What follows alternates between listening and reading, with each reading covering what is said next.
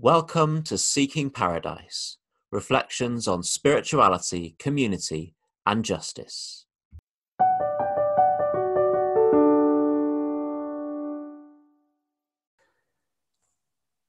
I want to talk about truth today. And I wonder, do we live in a particularly dishonest time? There's plenty of evidence we could point to, of course, about things like politicians lying. But I tend to think every era has said our politicians are particularly dishonest. But every era has dishonest politicians. Donald Trump was perhaps a bit of an exceptional example, though.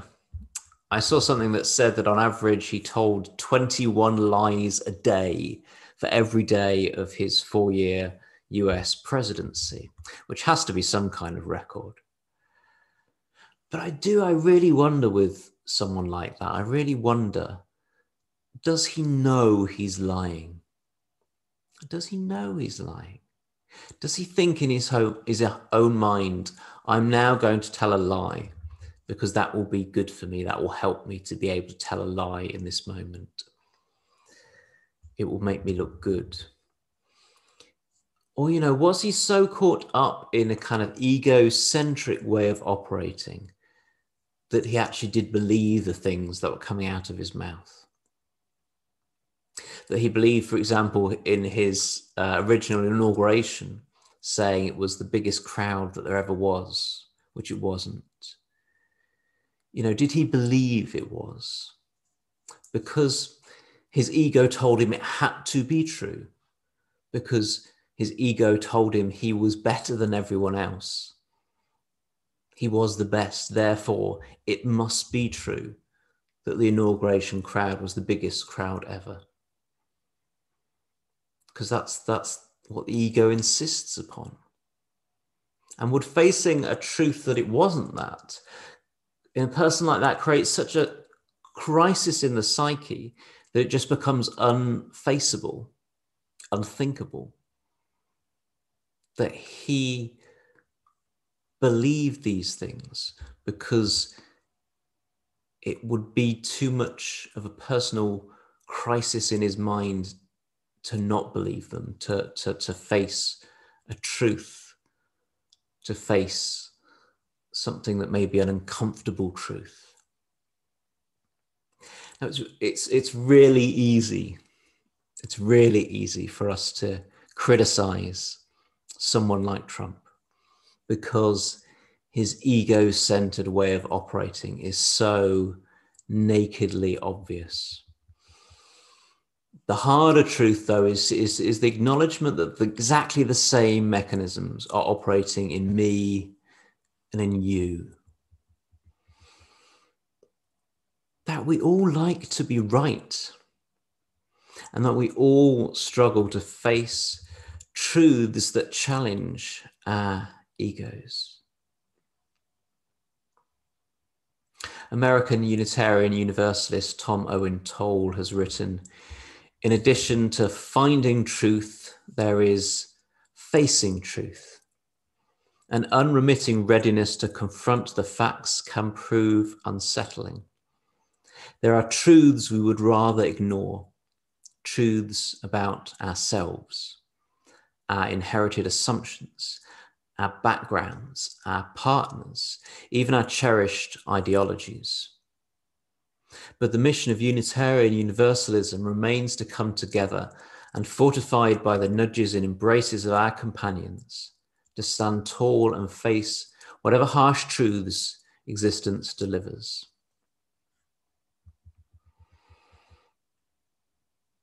We're talking right now about truth, about speaking truth, hearing truth, facing truth.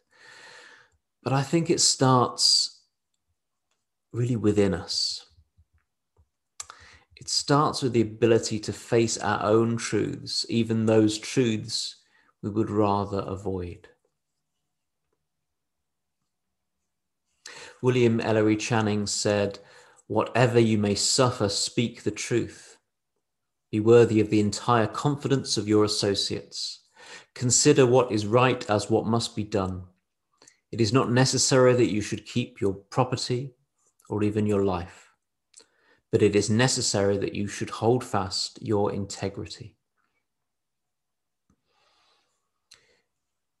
Integrity is a way of talking about truth that starts from within and guides us in our lives. It's the opposite of hypocrisy, where there's a mismatch in hypocrisy between words and actions, between the outside and the inside. And Jesus talks about this difference a lot. And his harshest words are for hypocrites. And he uses the image a lot of the inside and the outside matching up. These things have to go together. New wine must be put in new wineskins. There's no point cleaning the outside of the cup if you're not going to clean the inside of the cup. Pointing again and again, the inside and the outside, if there's a mismatch, we're in trouble. Again and again to this sense of integrity. And this sense that transformation comes from within, from shifting our internal operating systems and from creating a consistent life within and without, living truthfully.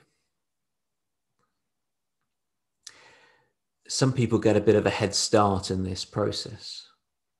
Particularly, I think of queer people. In the process of coming out, get a bit of a head start in the work, the internal work of truth-telling. Queer people are forced to confront a truth about themselves that they might want to hide. Coming out of the closet as a queer person means embracing an internal truth and being truthful about it to the world, even though it's always a bit uncomfortable.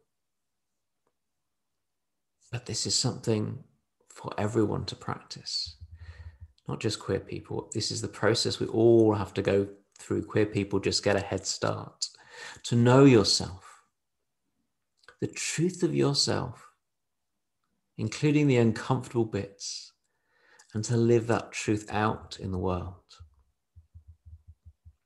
Because the alternative is to build a kind of a cage of fear, of possibly aggression, a kind of a cage that protects falsehood, that protects the sense of the ego.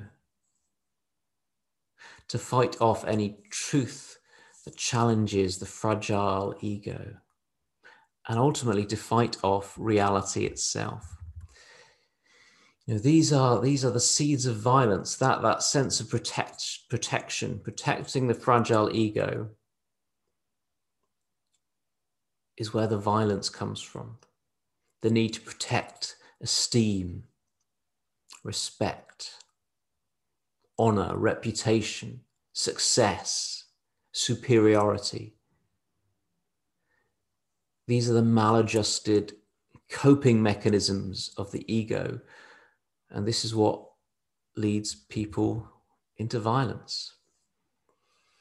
And yet also they're the very principles that the world is run by. They're the very principles by which most countries are run. I think this is why I feel so attached to living in Wales. Because I feel like England is still on this ego journey of wanting to prove it's the best country in the world.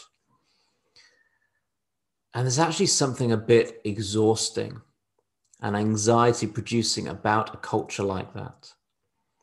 You know, I can say this as an English person who's now living in Wales. Whereas I feel like Wales doesn't want to be, isn't setting about to prove it's being the best country in the world. I think it just wants to be a good country, a happy country, a functioning country, a country that functions well for its citizens. I think the culture of Wales, the political culture, is a lot less egotistical than the culture of England. I mean, look at the the language of in the pandemic, that things that from England, that things had to be world beating. We have to have a world beating test and trace system or a world beating vaccine program. It's like, who cares if they're world beating? We want them to work. We just want these things to work and to save lives. Like, why isn't that the process? We want these things to work and to save lives. No, it has to be world beating, because England's political culture and the dysfunction of England's political culture is that it's very ego driven.